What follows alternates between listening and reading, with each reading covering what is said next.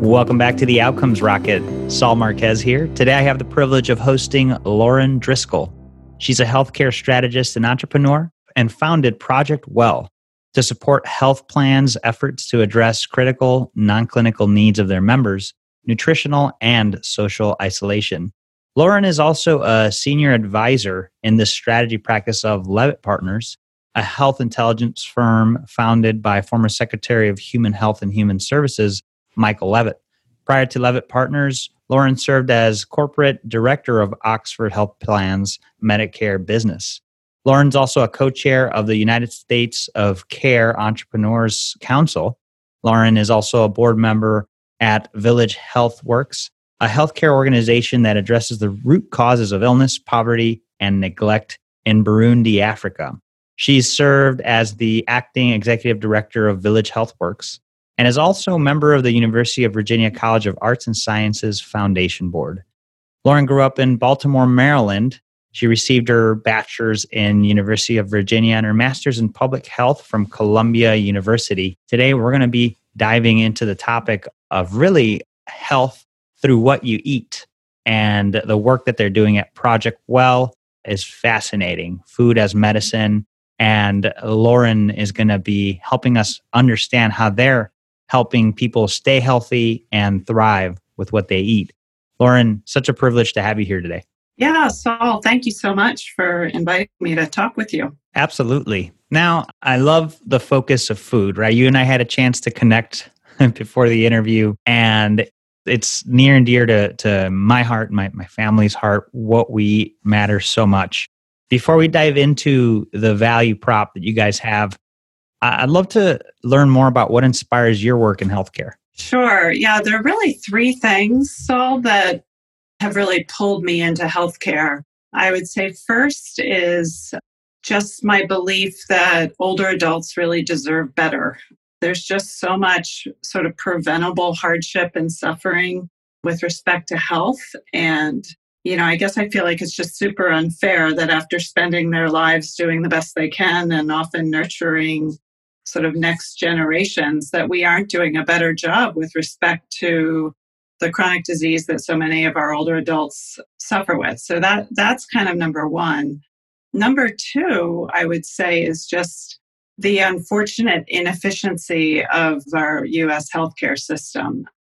Part of me, I almost think I might have been a process engineer or something in another life. It drives me crazy to not take the sort of shortest path between 2 points. And so I look at situations in our U.S. healthcare today, especially, say, with dual eligibles, the care for those who are eligible for both Medicare and Medicaid, and therefore sort of among the most vulnerable in our country. And yet there's so much inefficiency with these two payment streams and the two sets of rules, really creating just, perverse incentives that end up causing these folks to sort of ping pong around our system and drive exorbitant costs and not even particularly good health outcomes. So I would say it's inefficiencies like that really draw me into healthcare. And then the final one is, you introduced, which is just, I am such a believer in food as medicine. I think it's very simple. Good food leads to good health. And so as simple as that sounds and sort of even elegant, it's clear that there's just a sort of glaring missed opportunity in our country to really leverage the power of food. So it's really a combination of these three things that inspired me to start Project Well. Good for you. And, you captured some heavy stuff there, Lauren. Older adults deserve better and, we're inefficient and food can be medicine and it is. So let's dive into this. What exactly is Project Well and how are you guys adding value to the healthcare ecosystem? Sure. So our mission, I'll sort of just start out by explaining Project Well. I'll tell you our mission. Sure. It's really just to improve the lives of those who are suffering with chronic disease, often food insecurity and loneliness, and to bend the healthcare cost curve as we do it. So our solution is centered on food. And we look at food not only as medicine, but also as an anchor for socialization and education. I mean, at the end of the day, we know people come together around food. And so we are a young company. So we are really starting with home delivered meals and meal kits for those who really have sort of the most nutritionally sensitive chronic disease. So think diabetes and heart disease.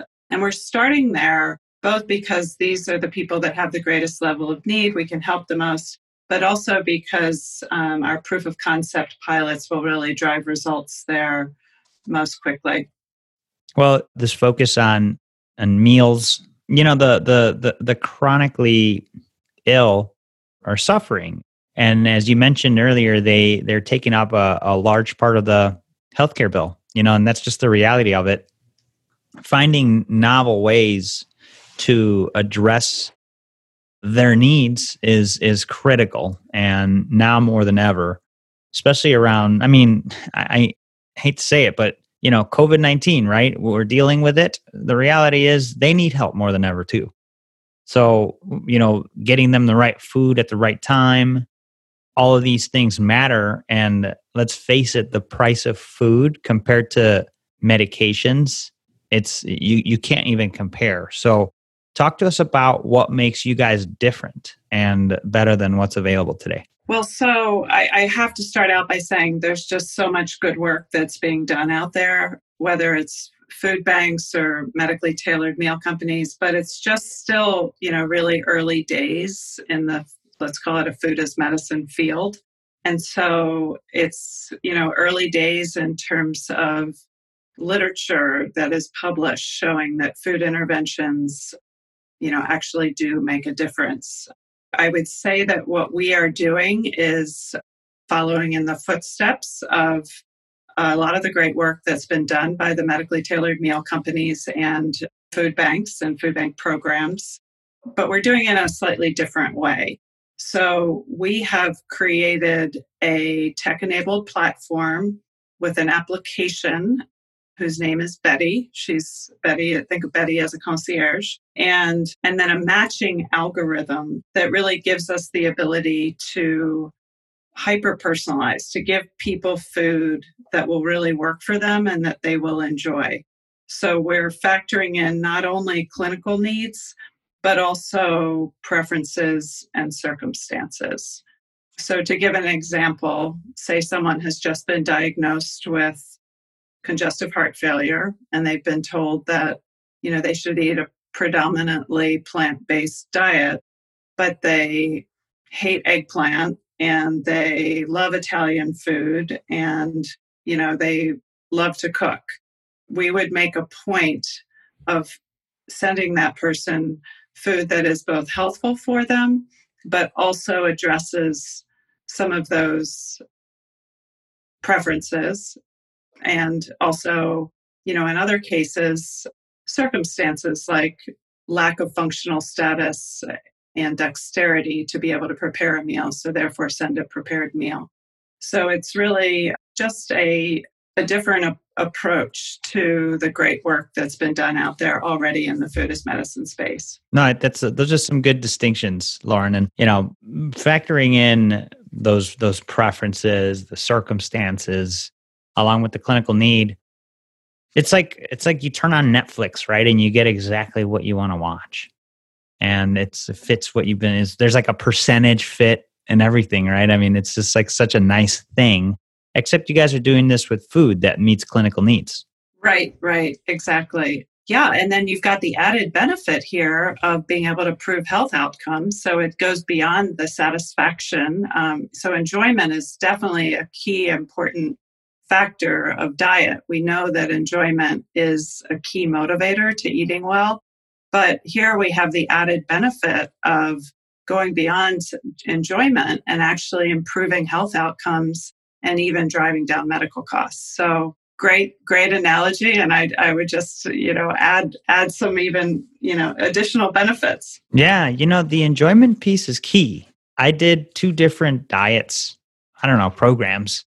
And one of them was like just plant-based. not really enjoyable. I was so glad to be done with it. I was doing it just to lose some weight, right? I tend to gain weight over the holidays. And Yeah, we all do. I Yeah. know, right? It's terrible, but I always find myself doing something new. And then this time around, I did a program through actually a guest on the podcast, and I enjoyed the meals. And I'm still doing it, even though I'm done with the program. I'm still eating the meals, and I'm enjoying them. So Yeah, this that's enjoyment thing's a fantastic. big deal, Lauren. Yeah, yeah. And just also feeling the viscerally recognizing that you feel better.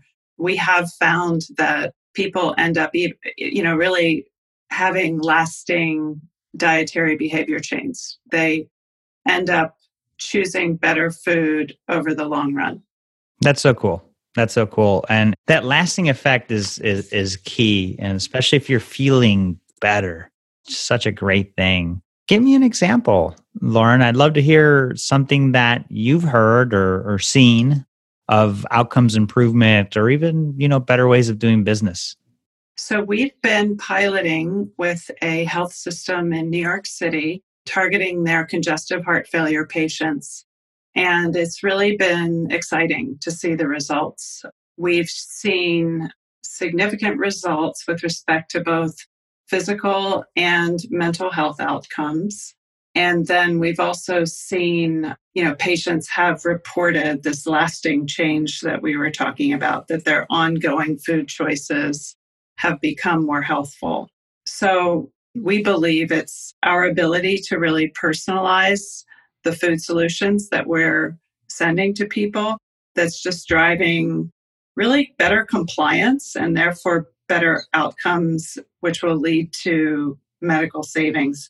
And honestly, a number of the comments that we get are just super endearing and encouraging.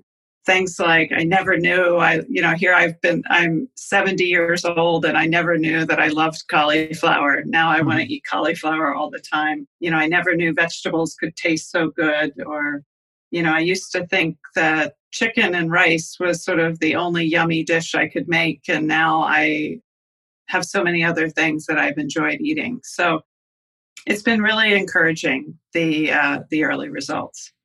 That's awesome. That's so great. Having those extra options, right? I think you feel you get stuck in your recipes and what you tend to eat, and just having those extra options just opens up a world of what you can eat. And if it's directly tied to your health, then that's huge.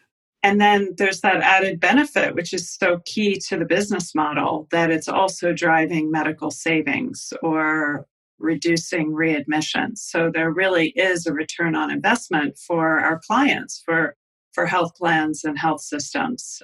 And there is emerging literature that shows that, home delivered medically tailored meals actually do drive significant medical savings that represent a return on investment for health plans and at-risk healthcare providers. It's sort of I think of it as sort of a virtuous circle that, the business model and the actual healthcare is, all sort of self-perpetuating and taking us in the right direction. Agreed. And so, how is this prescribed? Is this something that the payer or the employer owns as part of the care plan? And tell me a little bit more about the dollars. Yeah, sure. So basically, we have learned really through emerging literature that it's the more targeted this intervention and the more tailored the intervention, the better. So we will work with our customers to target a particular population. So potentially, people who have diabetes and are food insecure. And then we will reach out to those individuals and have a, highly customized range of food solutions for those individuals. And our client actually pays us on behalf of those members or patients. They pay us to select and deliver, match the best food solution. And it's really the medical savings and the enhanced member and patient engagement that really makes it worth their while. Sure. It makes a lot of sense. It makes a lot of sense. I mean, if you're not doing that, the alternative is you'll be paying for a heart procedure or an ER visit. So Totally. do the math. Absolutely. Yeah. Yeah. And as I said, it's early days, but the research is emerging that you really can drive down ED use, you can drive down hospitalizations and total cost of care. Well, I'm glad. And, it seems like it takes putting food in the context of things that we're so used to prescribing, quote unquote, and within the confines of what we're used to billing for and associating it with those things for it to actually catch on.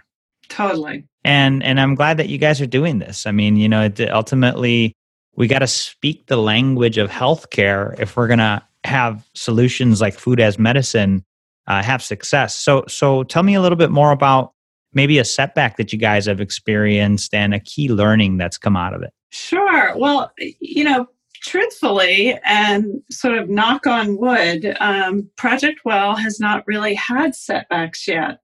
We've really been, it's early days. We are just over a year old. Mm-hmm.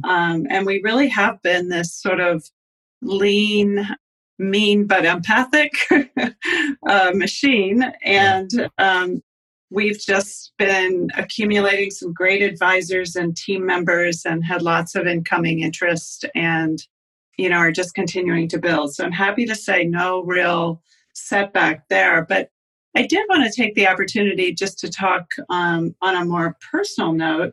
Yeah, I decided after having been the lead on the Medicare business at Oxford Health Plans, I decided that I really wanted to be at home with my kids. And I ended up spending about a decade at home, really taking care of my kids and just being, sort of working in the home. And I don't regret it for a minute because there are many reasons on a personal level why it was a clear right choice. But I have to say it was a bit of a setback in terms of re-entering the workforce now a decade ago. But, I guess what I really learned from that is that life really has chapters and entrepreneurship does not have to be an early chapter. Love it. I love it. Well, and with that, I'm sure you got all sorts of insights and, caring for your family and also having the insider mindset and kind of approach to healthcare. I mean, there's something to that, right? You took a break from it all and came back with a different angle. Totally. And food as medicine did play a role, during that period, so you're right. You do bring perspective from every chapter. Love it. That's a great way to look at it. Every chapter. And you're listening to this right now, and you're thinking, what chapter am I in?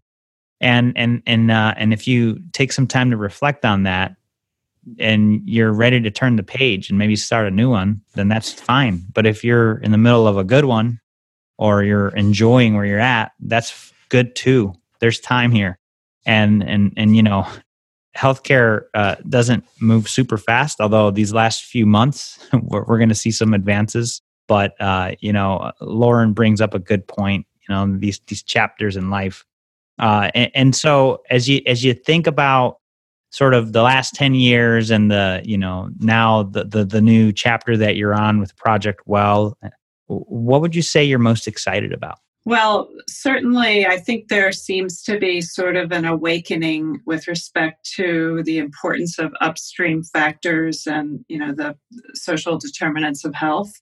And there seems to be a particular recognition that food is so incredibly important.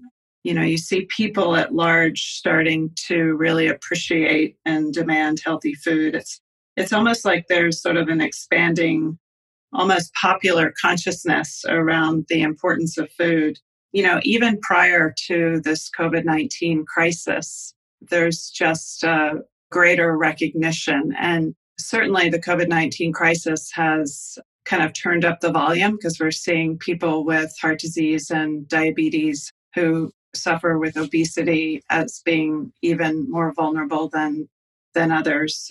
But it's good to see that the recognition is really increasing. And it's not only sort of on a grassroots level and in the medical community, but even, there's a bipartisan food as medicine working group now. And on a state level, there's been some amazing work underway. Massachusetts and North Carolina have both made great strides with respect to food as medicine and just addressing other social factors that are so critical to people's well-being and their health. So lots of great work. And then I love the work that United States of Care, which was founded by Andy Slavitt and Natalie Davis. Mm-hmm. They're really taking some of these best practices that are coming out of certain states and sharing them with other states. So it's just heartening to see the sort of the groundswell of recognition and focus on these social factors and in particular food.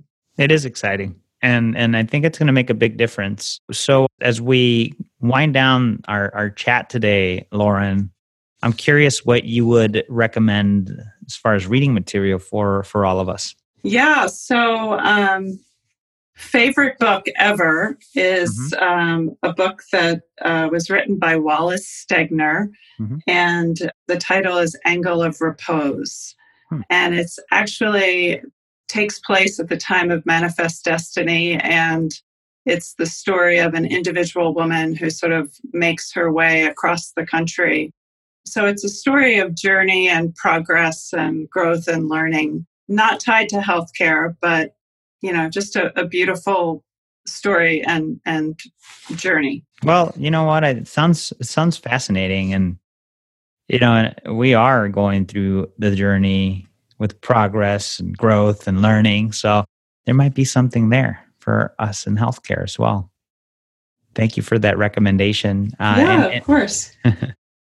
And I love literature. Like you learn a lot from it, and even history, right? And I feel like there's that human fabric that you could pull and gain from and apply really to anything, including healthcare. And I'm sure there's some nuggets in there around humanity and maybe resilience that I'm sure could help us. Absolutely. So, Lauren, this has been a ton of fun. Folks, just as a reminder, you can go to learn more on Project Well's website. It's wellbetty.com. That's wellbetty.com. Or just go to outcomesrocket.health and in the search bar, type in Project Well, and you'll see you'll be able to see the show notes with the full transcript and also hear the podcast from there or your favorite podcast application. So make sure you check out my conversation here with Lauren Driscoll. Lauren, before we conclude, I'd love if you could just leave us with the closing thought, and then the best place where the listeners could continue the conversation with you. Sure. Well, thanks again, Saul, so much for the conversation. I think it just has to be, do not underestimate the power of food. Eat more fruits and vegetables, more whole grains, seeds and nuts, less sugar, less meat, less processed food, and it will serve you well. And please do feel free to continue the conversation. You can reach me at lauren@wellbetty.com. Outstanding, Lauren. Thanks again for sharing your message. And we definitely look forward to hearing more about how you guys are progressing with Project Well. Appreciate your time. Thank you.